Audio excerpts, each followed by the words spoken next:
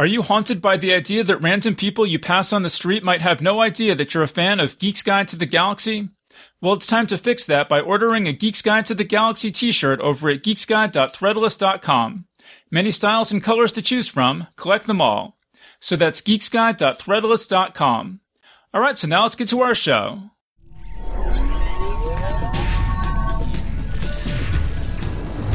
Wired.com presents The Geek's Guide to the Galaxy.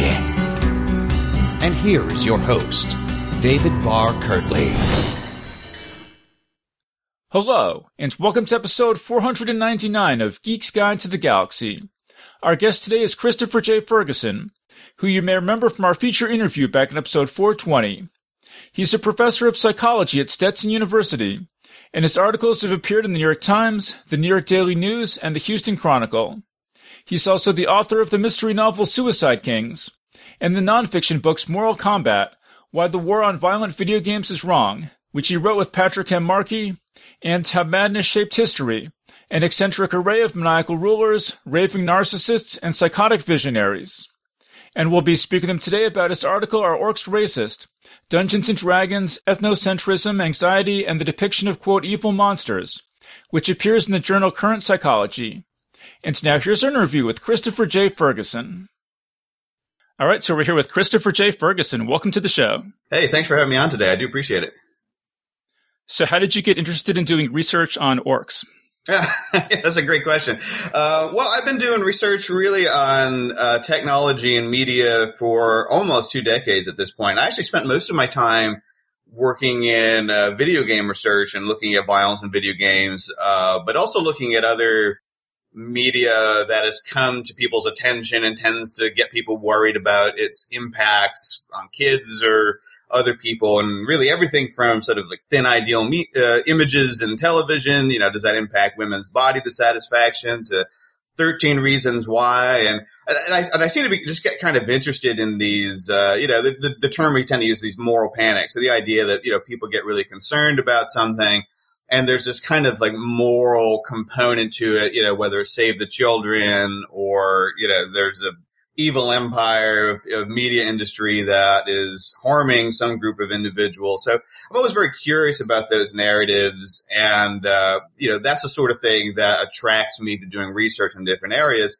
And I happen to play Dungeons & Dragons myself. So I've been playing for, decades. And I happen to see just in the last few years, these controversies emerging in a lot of games journalism about whether, the representation of orcs and other evil monster critters, races, whatever we want to call them, in Dungeons and Dragons or Pathfinder or other games, whether these were bad, was it causing racism in real life? Was it, outrageous or offensive to most people that come from, non-white backgrounds and so on and so forth. So again, very passionate debate, but I thought it was one that'd be kind of interesting to look to see if there's any data that might provide any evidence for some of these concerns and may help guide some of the conversation. Right. And so I read your article that's out now in Current Psychology. It's called Are Orcs Racist? Dungeons & Dragons, Ethnocentrism, Anxiety, and the Depiction of, quote, Evil Monsters.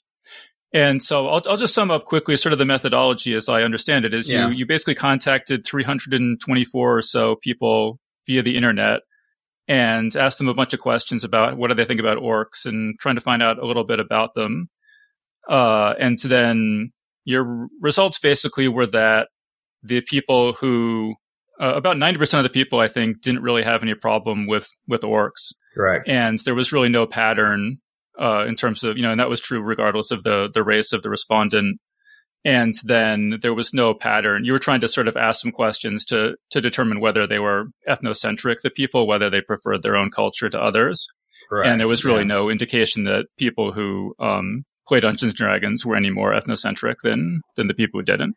Yeah. So is that a pretty good summary of the study? Absolutely. Yeah. I mean, I think, in terms of simply looking at this from the lens of being concerned about Dungeons & Dragons, the news is mostly good. Here, so if people were concerned that, if you're playing this game and you're being exposed to this idea that certain monsters are sort of evil by nature, maybe you'll take that and apply that in your personal life, you'll start to think that, different actual human races can be defined in such a way. There doesn't, at least from this one study, there doesn't appear to be a correlation there or any evidence of any kind of association. And it doesn't appear that there's this like consensus, if you will, that, the depiction of evil monsters is necessarily a thing most people are worried about, whether they're white or non-white or male or female, whether they're Dungeons and Dragons players or not. The one other thing I did look at that was a bit more disappointing, and maybe, more bad news for the D&D players. I was also looking to see if there was an association between Dungeons and Dragons playing and reduced anxiety, but there was not. So that is the bad news side of the studies. We also didn't, or I didn't find that, because people kind of think, well, it's a relaxing game, it's a hobby, it should make me feel better. I didn't find that either, necessarily. So, that's the downside. Yeah. Well, let me ask, one of the things that jumped out at me is that, so you're trying to determine whether people are ethnocentric or not. And you do that by asking them questions like, I don't like some other races or cultures, or, quote, I want to do social things only with people of my own race and culture. Yeah. And I'm just wondering, like, how reliable is that as a gauge of how ethnocentric a person is? Just asking them pretty much outright questions like that. Yeah, it's a good question. So, there is this kind of concept of social desirability, and the idea is with social desirability is, that if you give people these kind of, questions, and they'll have some sense of like, this is how I really should respond, and the survey does ask about kind of like suspiciousness of other races, not just sort of like preference for, being around people like myself, but also the sense of like, I'm uncomfortable around people of other races, or I would prefer not to associate, around with people of other races or ethnicities. So certainly there is this kind of like, maybe people are, even in anonymous surveys, maybe people are sort of faking good. I know what I'm supposed to say. And one thing we can kind of do to try to control for that is there also are measures of what are called social desirability. So you can kind of measure a person's tendency to self-flatter themselves, in a way, if you will. Basically you give people a list of, things that are true for most people, but are also kind of embarrassing or unflattering or undesirable, from a moral perspective. And you see how they respond to those. So you can kind of control somewhat for people's tendency to try to lie on these measures. So that was one of the measures that was included in this in the study, was a measure of social desirability, which was used to try to control for some of that tendency for people to, perhaps not report some of the racism they may actually feel in real life. Mm-hmm. I also wonder, I feel like a lot of the racism might be really subtle. A couple of years ago, I interviewed the author N.K. Jemisin, and she told this story that's really stuck with me. But she said that the first time she played Dungeons and Dragons as a kid, or tried to, I guess, she wanted to play a paladin who was a black woman character. Yeah, and the DM said, "Oh, well, paladins can't be black," and this sort of turned her off from playing the game at that time. Yeah. And she said, we were just kids. It's not the biggest deal in the world, But that's always stuck with me, that, like, because obviously the rules don't say paladins can't be black, but there's just something about the presentation of the material, at least I think this is probably first edition, it would sort of like give a kid that idea. Right. But then that kid probably wouldn't be particularly ethnocentric or something, but it's just these more subtle kind of things that are in the messages that are in there. Yeah. Yeah. You get into this idea of kind of representation, and that sort of thing. And, I think that probably is true if you look at the different, editions over time, the first edition, second edition. And I don't think there was, I try to be charitable where I can. I don't think, like Gary Gygax intended the first edition to necessarily be racially exclusive, but, he probably, was writing kind of from what he knew, and it was, pulling from a lot of European mythology and all that. So I think, kind of it was influenced by that. And I think there is some reasonableness to this idea that, we do want to see, a wide range of, so if you have art in the books, for instance, that, player characters of different, real life ethnicities, you should have a black paladin. You should have, an Asian individual who's playing, whatever class, they want to play, so that people from different backgrounds do feel like they have, like the game is for them, like they are, included in that. I think the example, you give, there is this idea in psychology of like explicit versus implicit racism, and there's some controversies around a lot of that. that idea. I think, I do appreciate the other person being generous to their young friend. And like she said, they were very young, but we probably would say, like, if you're saying like a paladin can't be black, that's actually pretty explicit. So, whether that kid necessarily internalizes it in the sense of, then, does he dislike black people in real life? That may not necessarily be the case, but, the expression in that situation was certainly an explicit version of, of a stereotype. There is this idea of sort of implicit racism, which has been much more controversial in psychology. But the idea that you can be sort of outwardly, that you really mean well, you really want to be non-racist, but you harbor these kind of unconscious biases that you may not even be fully, might not fully appreciate them necessarily. But that's been a very, very controversial construct, and the main tool that is used to try to measure that. The data says, it's very popular because there are all these trainings around implicit biases and this kind of stuff. But the evidence we have now suggests that this concept of implicit bias, it may or may not be real, but measuring it doesn't really predict anything in the real world. And trainings that are built around this concept of implicit bias don't work very well, for the most part, if we're trying to move towards diversity, inclusion, and targets like that. So, it definitely is a fair point, I think, to say that, we want to see ourselves represented in our hobbies. And I think that's a very fair request. As to this larger concept of, implicit racism, there's a whole rabbit hole, down there. But at the moment, I think people tend to glom onto that concept. But the science behind it isn't necessarily there quite yet. Well, I guess what I'm wondering is, like, for future, if people want to do similar studies to the one you did, is there anything else that they could do to measure people's ethnocentrism or whatever, like any future avenues for research that other people could pursue? Yeah, absolutely. I mean, so this idea of ethnocentrism is, sort of one component of, the way that sort of racism is thought about.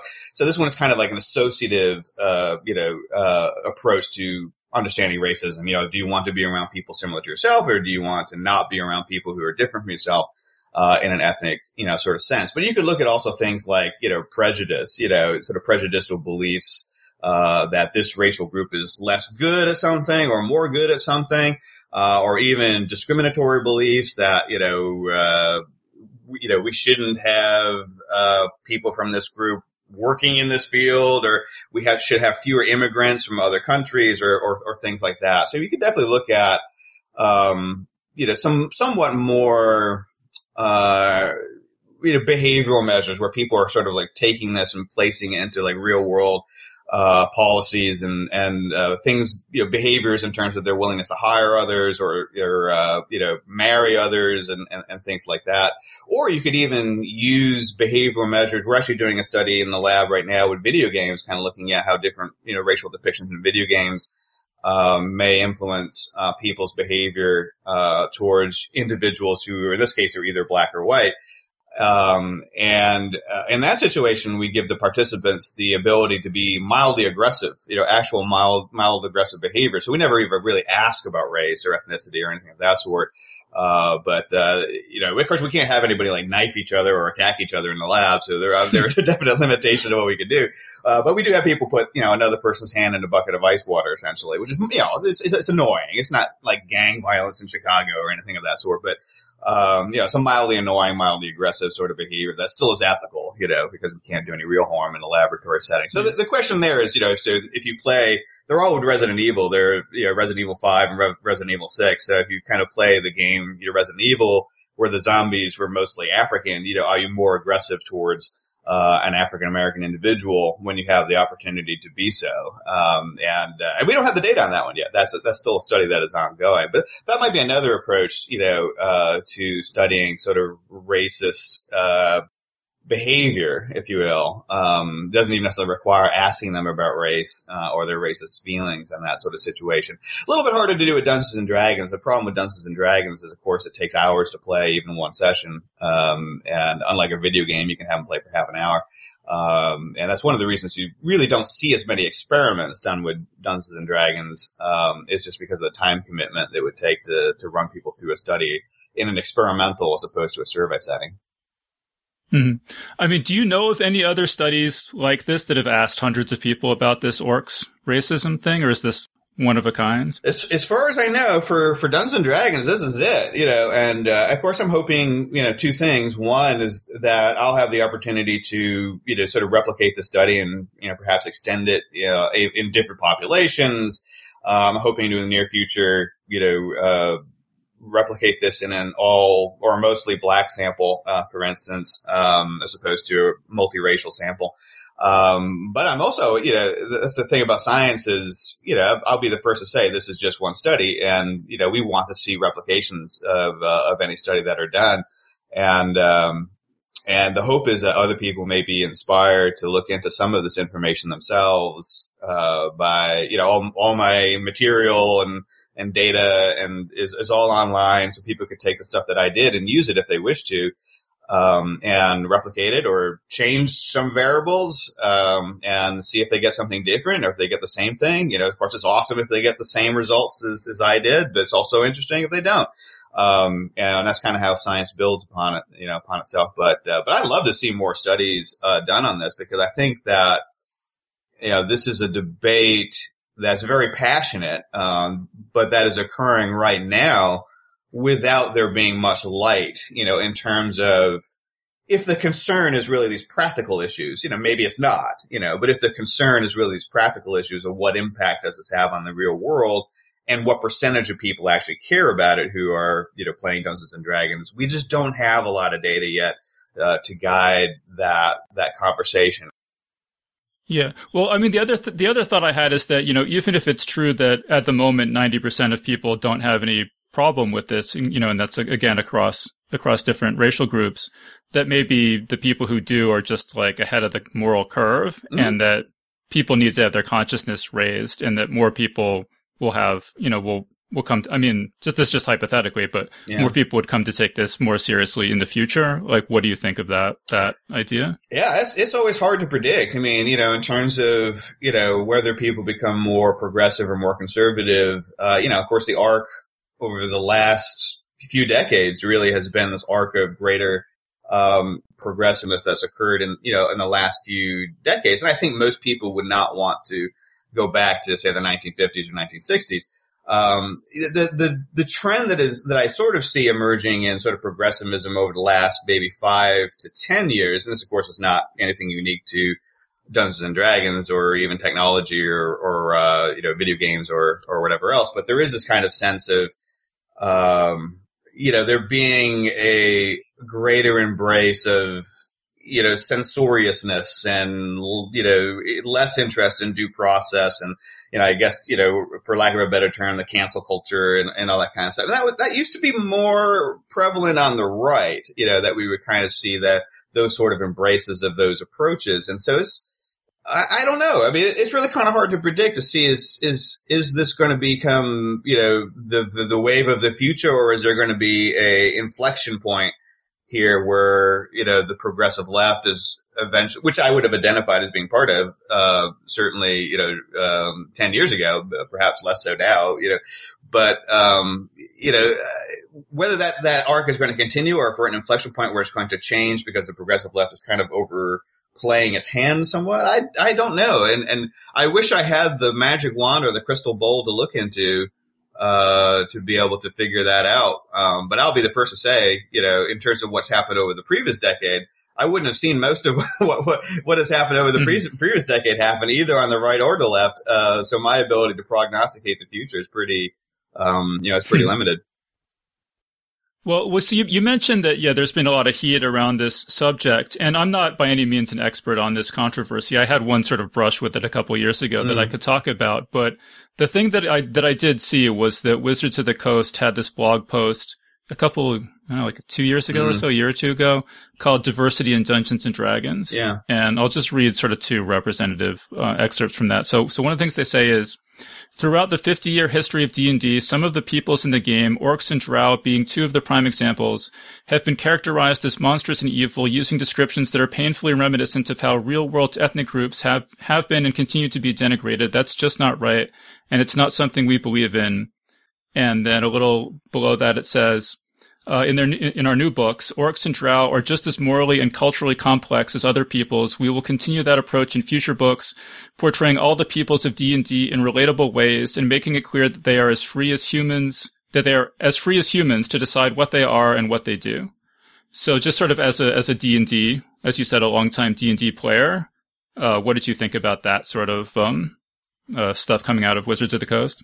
Yeah, well, I mean, I think they are, alert to, this movement, from the progressive left, which has been very vocal, and such. And so I think they're kind of doing the same thing that a lot of left-leaning spaces, I don't know if we would have traditionally thought of D&D as being left-leaning, but, if you look at national news media, look at academia, you look at even sort of science-based organizations and such, and they're all kind of responding to this kind of, social political narrative, in ways that are sometimes good and sometimes, perhaps not always necessarily, so good. So, I mean, I think the thing that's going to, be the key issue for Wizards of the Coast or, other makers of similar systems like Pathfinder, is what the market's going to bear, So right now, the vocal, corner is the sort of progressive, whether again it's 10% of individuals or 5% or 20%, there's a very vocal group of players who are asking for these changes, and they're couching it in moral language, that really, that if you don't do this, you're racist. And I think that's a very difficult argument to sort of push back against. And so the question will then become are the changes that Wizards of the Coast making in the game, to appease or to make happier that particular group? Well, there's really two questions. First off, is it really going to make that group happier? But also second, are there going to be backfire effects in terms of, there's also the traditionalists, if you will, and there's probably a big group of players in the middle that really aren't necessarily either traditionalists or progressives. So what is this going to do to Wizards of the Coast market share, which right now is they're selling like hotcakes, so they're not in any real concern in that situation. But does this open up, the opportunity for some kind of not necessarily anti-woke, but, sort of non-woke, non-progressive, system, to capture a big chunk of the market share that, Wizards of the Coast may be giving up, by losing some of the traditionalists and even some of the moderates, perhaps, that are less traditionalist or progressive. Right. I mean, so I think I told you over email that the sections that I just read, when I first saw them, I was kind of like, they kind of made me cringe a little bit. And I'll say it's because sort of the surface reading, it seems to me, I would sort of translate or, could be interpreted as, I sort of wrote this down, that it's wrong for a fantasy world to contain evil monster species. And from now on, all monster species in D&D will contain the same proportion of good, neutral, and evil individuals. Yeah. Mm-hmm. That's kind of what a surface reading of it seems to indicate to me. And I came up with what I would, if they had given it to me to rewrite, this is how I would have done it. Yeah. Okay, I'll just try to read this quickly. So, but this would be, I think, like a more kind of moderate expression of the same sort of sentiment. But you could say, in the past, some of the D&D monster descriptions have included language that we feel is a bit too reminiscent of ugly rhetoric that exists in the real world. We're altering that language to emphasize that D&D is a fantasy world that exists in its own separate reality. Also, earlier editions described many monster species, such as orcs or drow, as categorically evil. There have always been exceptions to that, and we're rewriting those descriptions to emphasize that it's always been possible for individual members of those species to have a good or neutral alignment as well. Mm-hmm. And so, yeah, I just feel like, because what the actual changes that are being contemplated, it seems to me, are fairly minor. I mean, mm-hmm. like, I always grew up with, there was like Dritz and Kaz the Minotaur, these like members of evil species, but were heroic characters in the books and modules and stuff. And so I feel like you could sort of make some of these points without, sort of criticizing so heavily the stuff that came before, or making it seem like it's not something that other writers or players or whatever could, if they just want to have evil monster species in their games, like they could say like, oh, that's, it's your game. You can do whatever you want. But in our core products, we're just taking a different approach or something. Right. Yeah. Well, I mean, I think what you're trying to do is find a compromise, and of course, what happens with a lot of these debates, is nobody wants to compromise. First off, I think that's kind of one issue with this. The other issue too is really there is this kind of assumption that there's a parallel between orcs, for instance, or drow or other monster races and sort of, racial stereotypes that have existed, in real life. And I think that, one thing that gets kind of lost in that discussion, that's very subjective. It's really kind of hard to definitively say yes or no. And so people in some cases are sort of encouraged to read that into some of these descriptions. But if you kind of look, I'm not a folklorist by any means, but if you kind of look historically, many to most societies, if you look at their folklore, have had some version of this like good versus evil and some kind of critters, that were by nature evil, and it's not necessarily clear that the extent that Dungeons and Dragons has that system is that's something that got invented, because of, modern racism necessarily, as opposed to they're just doing what people have been doing since there's been storytelling. Even orcs are based in Irish folklore. They weren't invented by Tolkien. They've been around for, centuries, and such. And they've been bad, all this time. Right. I mean, I'll stipulate no racist intent on the part of the creators of the game, right? I mean, I think that's not the interesting part of the discussion. The interesting part of the discussion to me is the idea that sort of habits of thought that you form in the game bleed out into how you interact in the real world. And so it's like, in a lot of ways, it's the same thing. It's like, oh, I'm afraid that if my kid plays Grand Theft Auto all day long, they're going to be more likely to be violent or criminal in the real world. And that seems, as you said from your research, that just seems not to be true. Mm-hmm. But it seems like a really natural human fear to have that, like, what we fantasize about affects our real world behavior. And so if you spend all your time playing a game where you're killing monsters and taking their gold, like, does that affect how you view the real world in any way? Yeah. And it seems the evidence is it really doesn't, but it seems to me it's a reasonable concern for people a sort of natural concern for people to have. Yeah. I mean, it's a very intuitive, idea. And the good news here is that, people are really bad at learning, I guess, this is the way you can kind of think of it. And you can see this across, media effects. If you're looking at fictional media, that you see basically the same thing, that fictional media, now things like news media are a little bit different, but, fictional media, for the most part, is really difficult to pin down any kind of effects on attitudes or behavior. And that's really true whether you're talking about, again, sort of like thin actresses, and affecting like eating disorders or things like that, or if you're talking about like 13 Reasons Why causing teen suicide, or you're looking at violent video games and aggression. We really just don't see powerful effects, and I would argue that they're pretty close to zero effects for the most part across most of these realms. But people kind of like really get stuck on that idea. And there are all these like myths out there that people, particularly on social media, were raised. If you kind of talk about this, well, say, well, what about the Jaws effect? It's kind of this idea that, the movie Jaws caused this massive depopulation of sharks, which is entirely mythical. There is no evidence to suggest that the movie Jaws did any such thing. Shark populations were declining before the movie Jaws came out. And it's mostly due to overfishing, because of shark fin soup and, all that kind of stuff. Nobody walks to the beach with a shotgun and shoots a shark, so people kind of look for these stories, these anecdotes to try to fit this narrative, that this idea that sort of like our social world or our individual internal worlds are deeply shaped by media. And for the most part, that doesn't appear to be true. And if you kind of think of it in other contexts, you kind of see people will actually drop that idea pretty quickly. The example I sometimes use, and it's more of a training one than an attitudinal one, but, if you were to get on a flight, I'm going to be flying tomorrow, in fact. So I can say, if I was going to get on a flight tomorrow, and the pilot came over the intercom and said, hey, welcome everybody, to our flight. I just thought you'd be curious to know this is the first time I've actually flown a jetliner myself, but I've been training for 10,000 hours on Microsoft Flight Simulator. So I think I've got this down. People would be trampling each other to get off the plane, because we know that learning doesn't transfer. There is this idea of like transfer of learning. And when I said that humans are bad at learning, I really was referring to that. Humans don't transfer learning from one situation to another very effectively. So if you look at like media violence, if you watch a lot of very violent movies, you kind of do get desensitized to it. You do kind of like get less of an emotional reaction. The whole Saw series is built on that. Each movie gets worse than the one before because they know that's what's happening to their audience. But what happens to real life where you see somebody getting injured in real life? Someone falls off their bicycle in front of you and loses a few teeth. Do you still have an emotional response? Yes.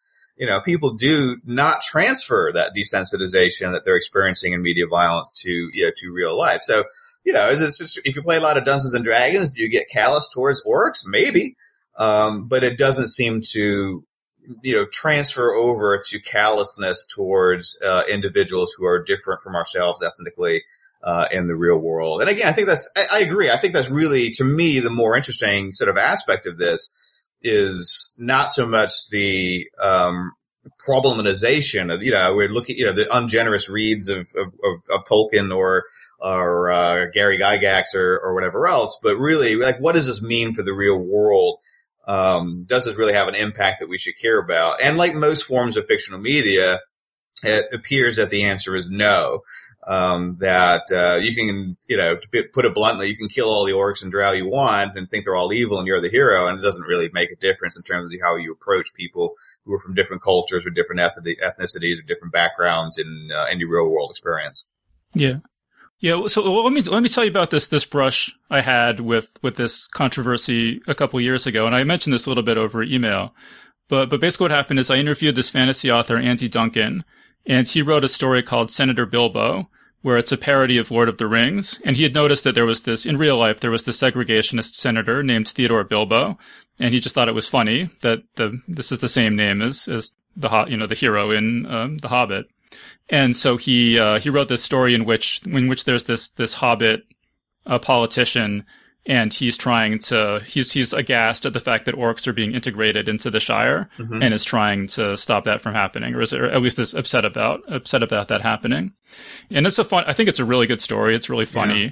And it just makes you look at the narrative that you're presented in Lord of the Rings from a different perspective. And I think that's all great. And so I just, I wrote up a little article about this, and the headline was, is Lord of the Rings prejudiced against orcs? ? Mm-hmm. Which I thought was just funny. I had no expectation that anyone would pay any attention to this at all. Because, we talk about the sort of stuff on this podcast all the time, and it generally goes unnoticed by the wider world.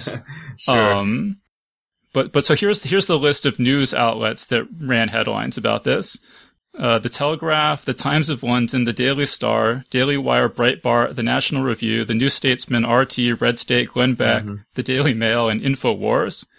So I guess, I don't know. I guess I mentioned that had happened to you over mm-hmm. email. Kind of what's your overall response to that? Yeah. I mean, so obviously you pissed off the conservatives with that one. Yeah. Or at least that's what it sounds like to me. Well, yeah. I mean, so we do have these, this is, obviously occurring all over the place in the culture right now, as we see these, people that are digging in on the right and people that are digging in on the left, and that's the concern I really have with, I think, sort of the player side of the debate, over Dungeons and Dragons or Pathfinder or any of these systems, is that most of this debate is really nasty, or at least what's, popping up on social media, that part of it is really nasty and unconstructive. And the ideal is that, obviously these systems are going to change, and the goals of inclusivity and diversity are good, and these systems may need to make certain changes, in order to make that happen. And I'm certainly not opposed to that. And the ideal is to kind of take representatives from both sides of these debates and kind of sit them down together and get them to compromise. That's why, when you mentioned your different take on the wizard statement there, I was, say, well, I was going to joke and say your first mistake was trying for compromise. But yeah, that's kind of the idea that you ideally would want to get people to have these different viewpoints and say, well, what do you need to have and what can you kind of give up and what do you need to have and what can you give up? And then nobody gets 100% of what they want, and everybody's kind of grumbling at the end that I gave up too much. Whatever. But there's this buy-in, right? Everybody kind of bought into this. Everybody has this feeling that they're represented, at least by these people that they think are representing their viewpoints, or whatever. And the system you end up with is probably better for all of that. Having done that, whether Wizards right now is doing anything like that, I have no idea. I don't see any evidence that they are, but who knows what they're doing. They don't consult with me. So they may be doing something behind the scenes their signaling has not been that. They seem to be on the treadmill of trying to appease the progressives, at the moment, which is sort of a losing proposition of itself. But I think if they were really trying to design like a truly inclusive system, they would sit people down with different viewpoints and make that very visible and transparent, that whole process. And try to figure out, what do each of these sides need? What can they each give up in order to sort of get most, but not all of what they want? And everybody kind of feel like the next system is going to be, maybe not perfect, but, better than it might have been if it went to become like the woke version of Dungeons and Dragons or the anti-woke version of Dungeons and Dragons, which is just going to leave half the people unhappy. Well, like I said, I haven't actually read any of the Dungeons & Dragons books that came out subsequent to this statement I read. So I don't have a good sense of exactly how it's being implemented. And, like I said over email, maybe it's being implemented, better than it sounds. But I mean, because the way it sounds is like, no species is better behaved than any other species, like the drow are just as good as the, like, dwarves or like whatever. And that seems to me to be such a fundamental change to the world of Dungeons and Dragons that it sounds like a terrible idea to me. Yeah. But I mean, maybe that's not what it is. Maybe it's more just at the level of tinkering. But I don't know if you have any sense of how big the changes actually have been. I can speak to it a little bit, and again, with the caveat that oftentimes there's a little bit of mixed messaging that happens from, both Wizards of the Coast and Paizo, which makes Pathfinder that, sometimes, one person says something, another one walks it back. So there's a little bit of that going on. I think what they've said that we're going to do, again, the signaling suggests that the more optimistic read, as you put it, probably is less likely than the more pessimistic read. So the first real book that came out that dealt with it was the Tasha's Cauldron of Everything, which really kind of, in many ways, I just thought the changes were pretty good. I mean, because I like a lot of flexibility, but it made it so that it was easier to kind of design a character that you weren't sort of restrained, in terms of like the pluses or minuses you got to abilities based on race, or, they try to take away a lot of that, or at least give you the option of taking away a lot of that stuff. Now, what happens sometimes is in one edition, they'll release a book that's kind of like tipping their toe in the water for the next edition when they go full in on something. So it's possible that, what is an option in Tasha's Cauldron of Everything, may really become, the rule for whatever, what is 5.5 or 6, whatever edition they're going to come up with next. But the other one that got a lot of attention and is Candlekeep Mysteries, which came out and got a lot of both praise and criticism because, they had they didn't actually mention this in the book, but the designer of one of the levels, and in social media talked about it being a wheelchair accessible dungeon, for instance. And a lot of the characters, the non-player characters in the book, use they, them pronouns, they're non-binary, so on and so forth. So definitely a nod towards inclusivity, particularly on gender issues and disability issues.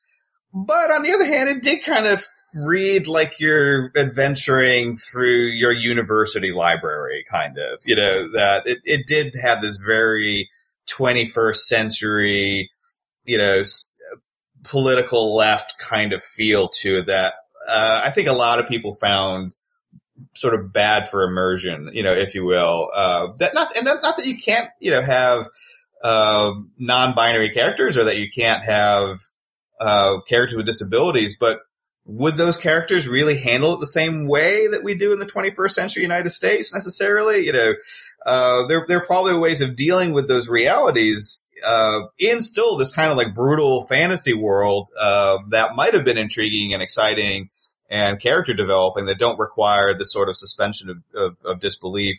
So there's that. Yeah. The things with the drow I think the Wizards released a statement fairly recently saying that, sort of like the main drow city of Menzoberranzan is going to be sort of like an evilly ruled city, but there'll be these outlying, towns and villages and cities of drow that are not necessarily evil. So it reminded me a little bit of like this sort of historical Aztecs, where like the central city was engaged in human sacrifice and horrible things. But there were these, other, cult communities on the outskirts that actually were quite horrified.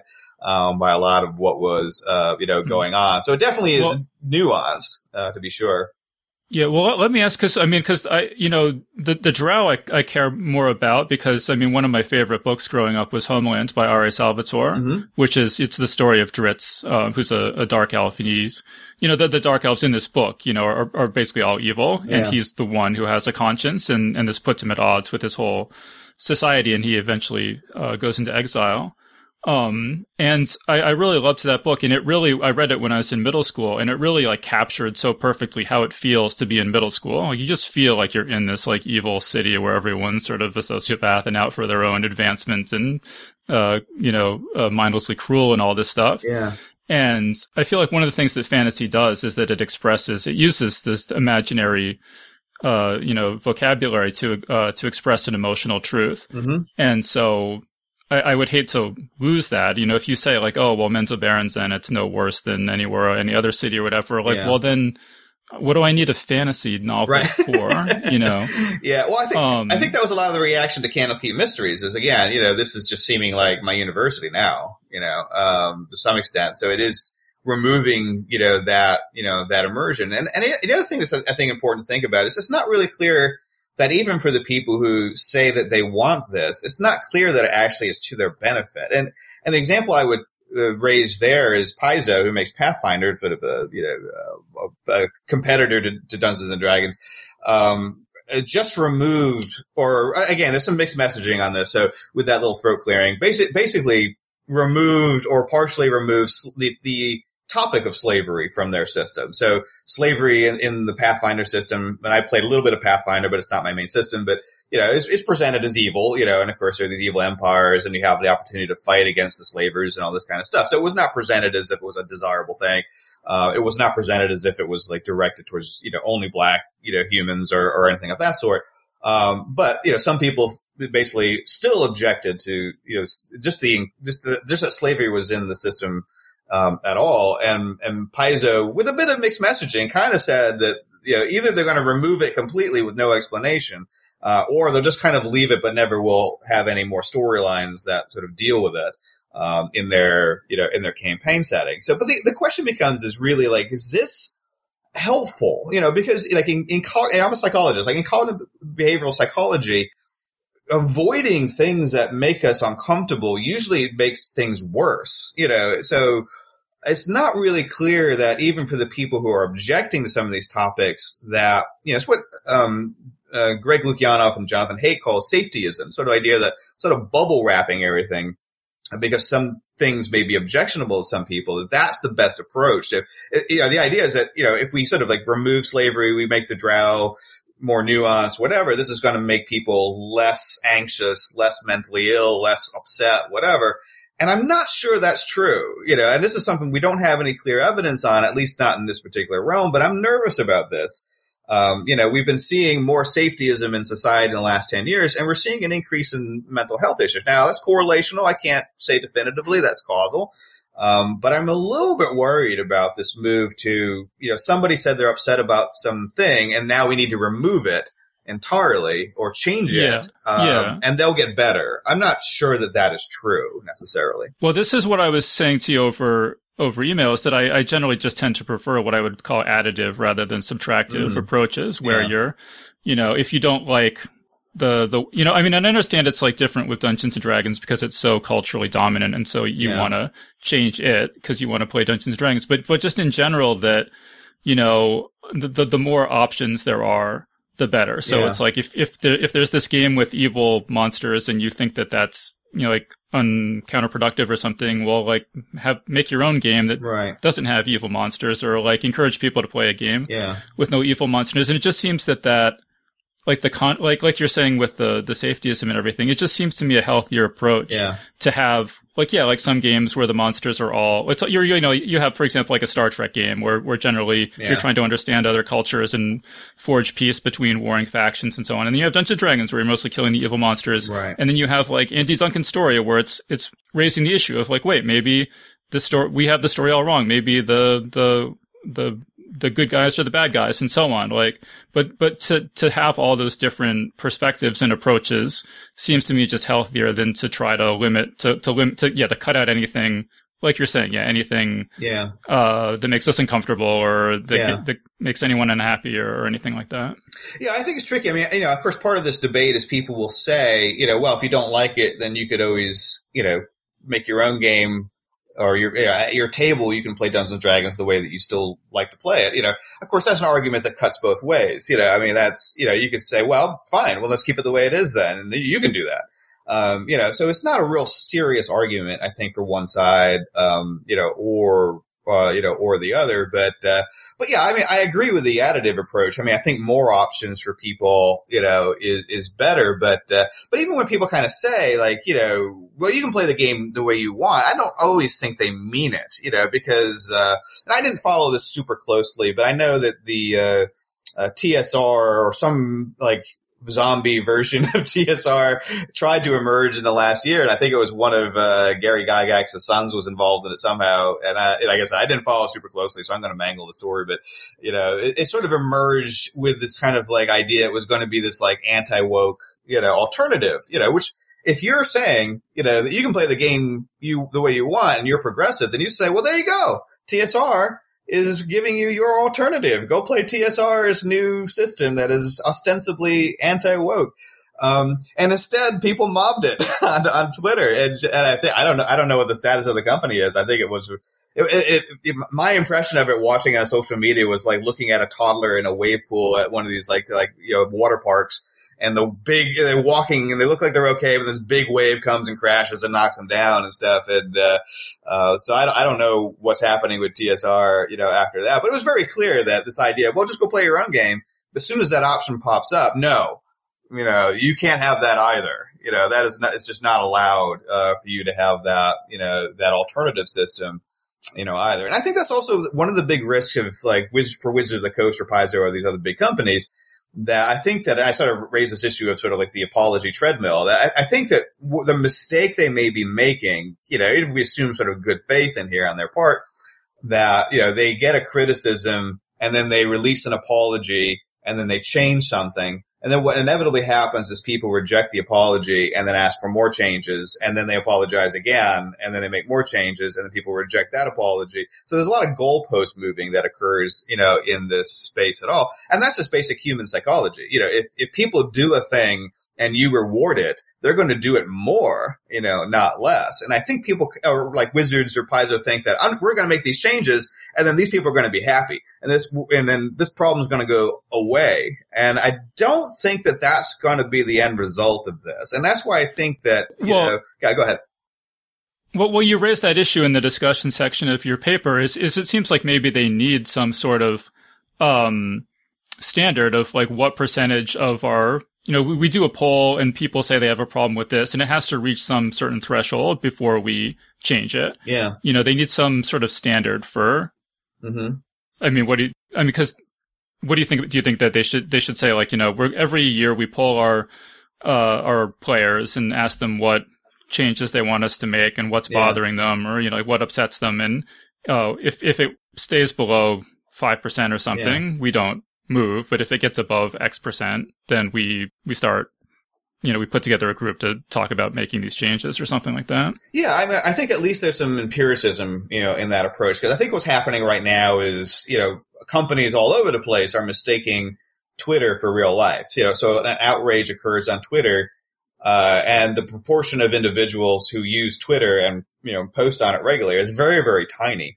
But people see these like outrages on Twitter, and then sometimes that gets picked up by outlets like Vox and Vice and all kinds of other stuff. And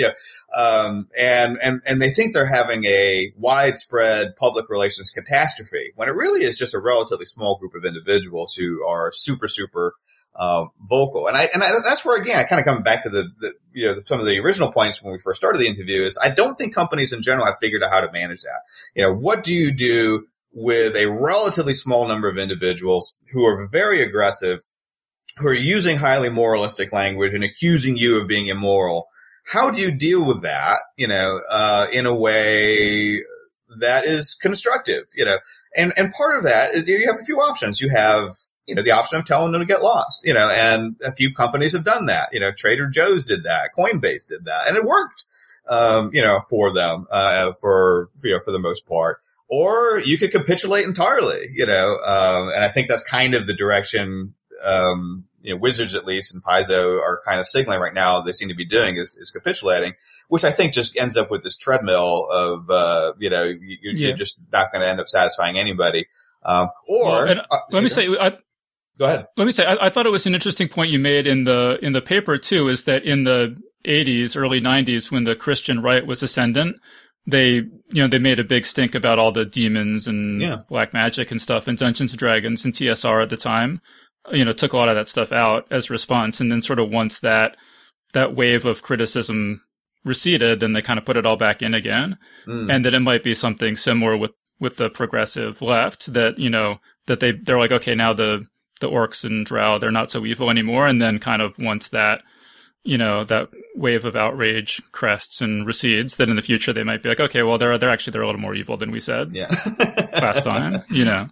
I think that's a likely outcome. Again, it's always hard to predict the future, especially with these kind of cultural patterns. And, we have to, certainly keep an eye on this idea that right now, the younger generations are certainly more liberal and progressive than the older generations are. But part of that's also an age effect, so people tend to become more conservative, as they age. As we can watch this from the Democratic Party. They've been waiting for this like demographic wave for the past, 2 decades to ride them into permanent majorities. It just doesn't ever seem to come.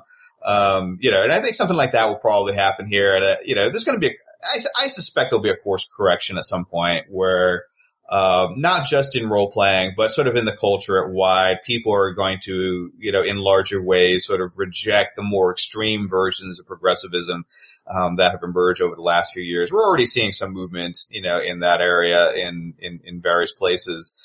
Unfortunately it tends to be associated with the far right, but, a lot of it actually is coming from the center and the left.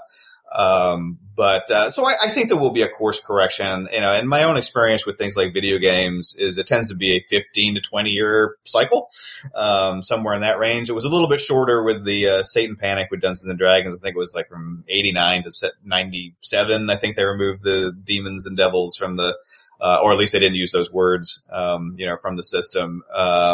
I think the difference with the one, I do tend to think that there are a lot of similarities between the Satan Panic of the 80s and 90s and the, current panic over race, in orcs and that kind of stuff in the D&D system. Now, the one difference that is important, however, is that a lot of that panic in the 80s and 90s came from outside of the community of D&D players, whereas a lot of the panic now is coming from within the community of D&D players. I think that's making it, or it is going to make it a bit more of a challenge because, even though it isn't what they did, 30 years ago, they could have just told the Christian conservatives to get lost, and they probably should have.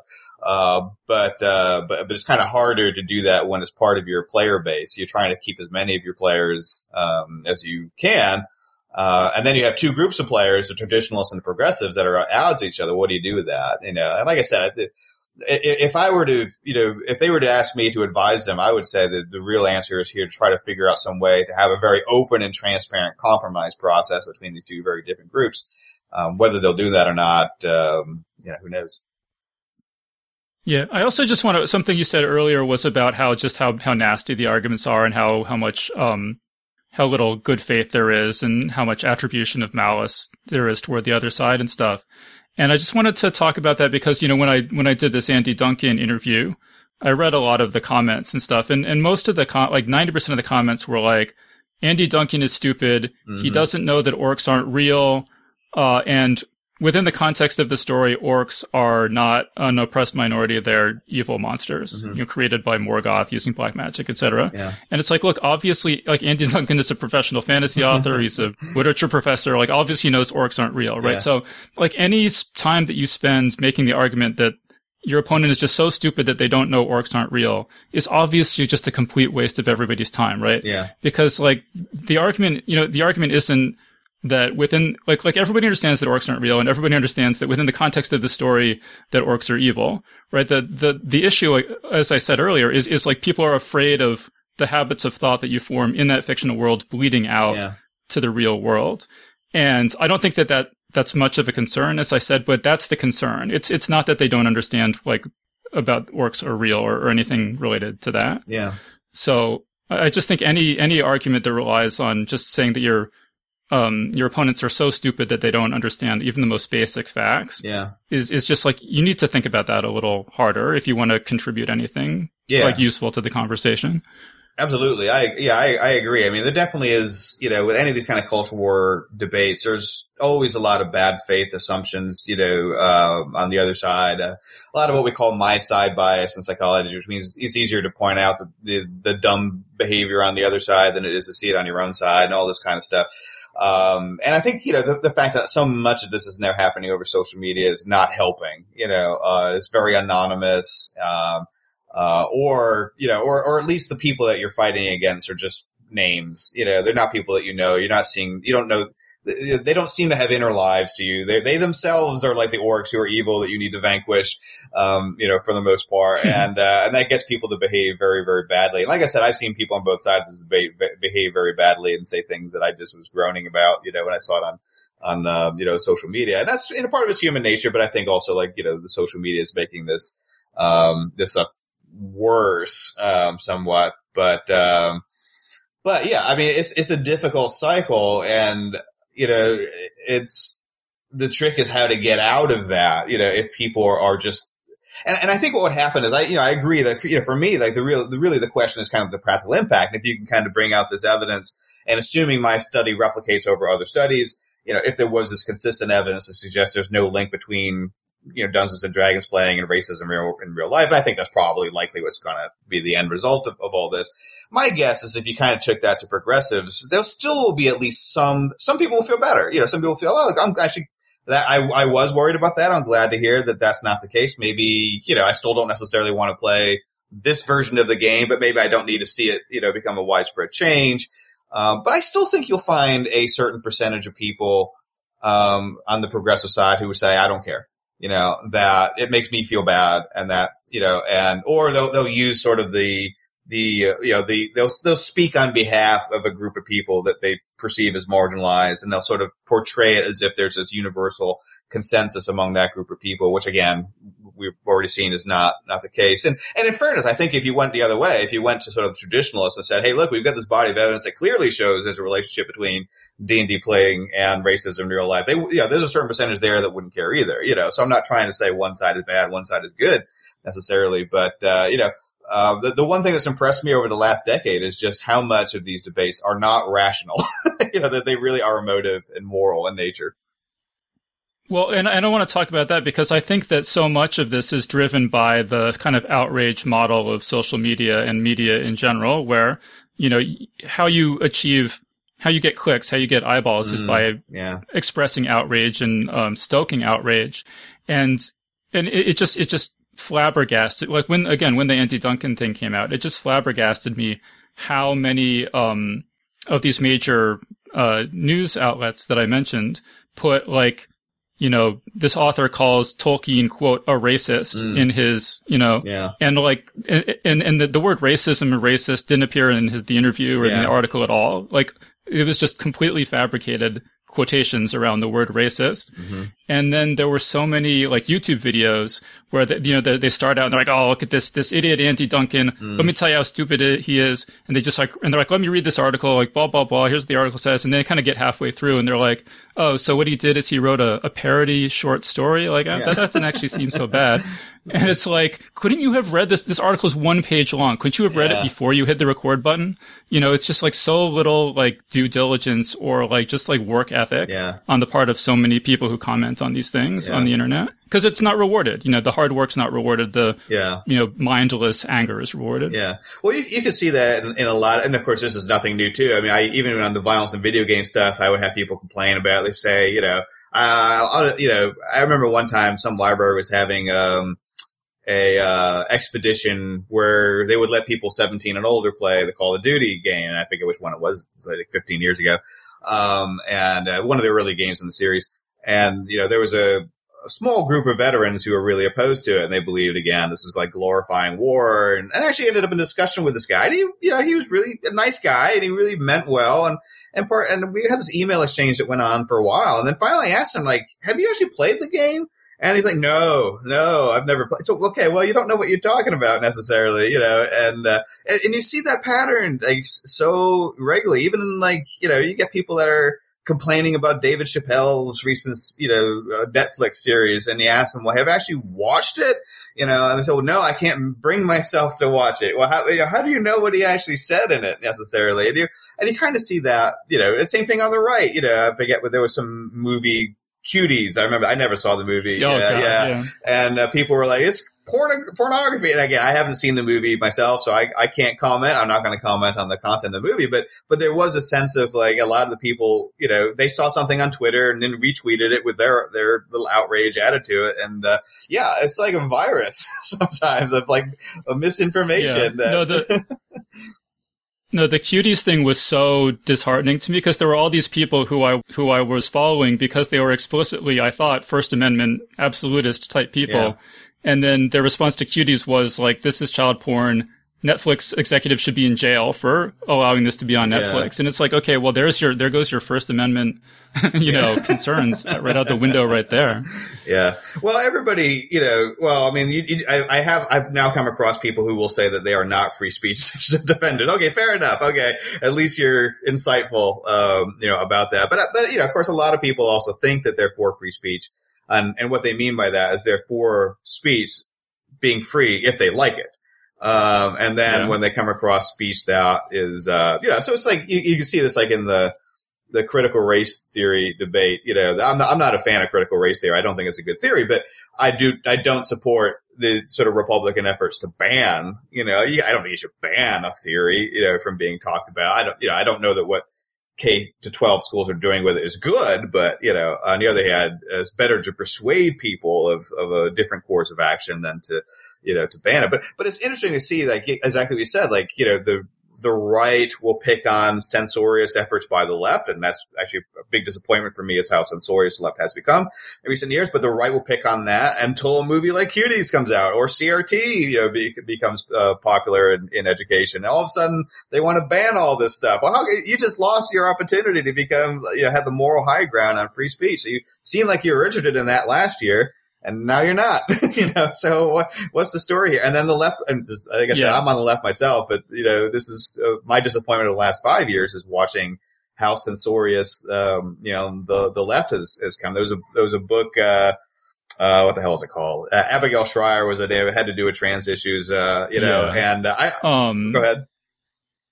Oh, no, I'm trying to remember. Something about damage, like irreversible damage. Yeah. And I reviewed it fairly negatively, but I also was opposed to the efforts on the left to try to, they try to get it taken out of Target and Amazon and things like that. I was really opposed to, but I think it comes down to the same thing with, we're talking about the D&D and the impact on race and that kind of stuff in real life. I think people think that someone's going to read this book and they're like going to be pro-trans. They're going to read the book and they're going to be anti-trans. And if anything, I like to think that I'm mostly pro-trans, but I read the book and I didn't like the book, so it's, it didn't have a big impact on my worldview, necessarily. I think she maybe made some fair points here and there, but overall I wasn't blown away by it.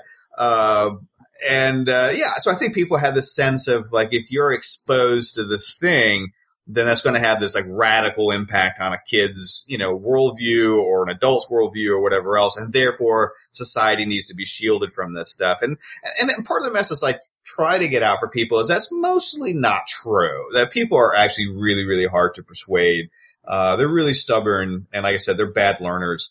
If you can take any comfort in that, usually being exposed to a thing, even an offensive thing, even if they laugh along with it, if they're laughing along with Dave Chappelle or that kind of stuff, doesn't mean they're going to be anti-trans or anything of that sort. These things just don't have that kind of, pervasive impact on people that I think people worry about. Yeah, so I think I would just say, it's better to have consistent principles than to pick a side. And if you're ever going to comment on anything, like article, movie, game, anything, you should play it before you comment on it. Like if you have no firsthand experience with it, your opinion is not of any value. Yeah. But we're pretty much out of time, so we need to start wrapping this up. So, Chris, do you have any final thoughts? Anything else you wanted to mention before we say goodbye? No. This has been a real lot of fun. I hope that Wizards of the Coast doesn't ruin Dungeons and Dragons. But I also hope they find ways of reaching out both to progressives and traditionalists, and hopefully working together with these groups to bring them together. To have some conversations about how to make, whether it's 5.5 or 6 or whatever the next edition is going to be, to improve it and make it a game that really is inclusive and everybody can feel like they're home in that game. Yeah. All right. So let's wrap things up there.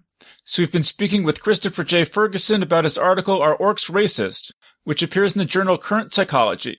So Chris, thank you so much for joining us. Thanks for having me on today. This has been awesome. And that was our interview. So big thanks again to Christopher J. Ferguson for joining us on the show. And remember that Geek's Guide to the Galaxy is made possible thanks to support from listeners like you. So if you enjoy the show and want it to continue, please support us on Patreon over at patreon.com/geeks or via PayPal over at geeksguideshow.com/crowdfunding. All right, so that was our show. So thanks everyone for listening, and we'll see you next time. The Geek's Guide to the Galaxy is a production of Wired.com. For more information about the show, visit geeksguideshow.com. To learn more about your host, visit davidbarrkirtley.com. Music and voiceover produced by yours truly, Jack Kincaid. If you enjoyed this program, tell your friends. If you didn't enjoy it, tell no one. Thank you for listening.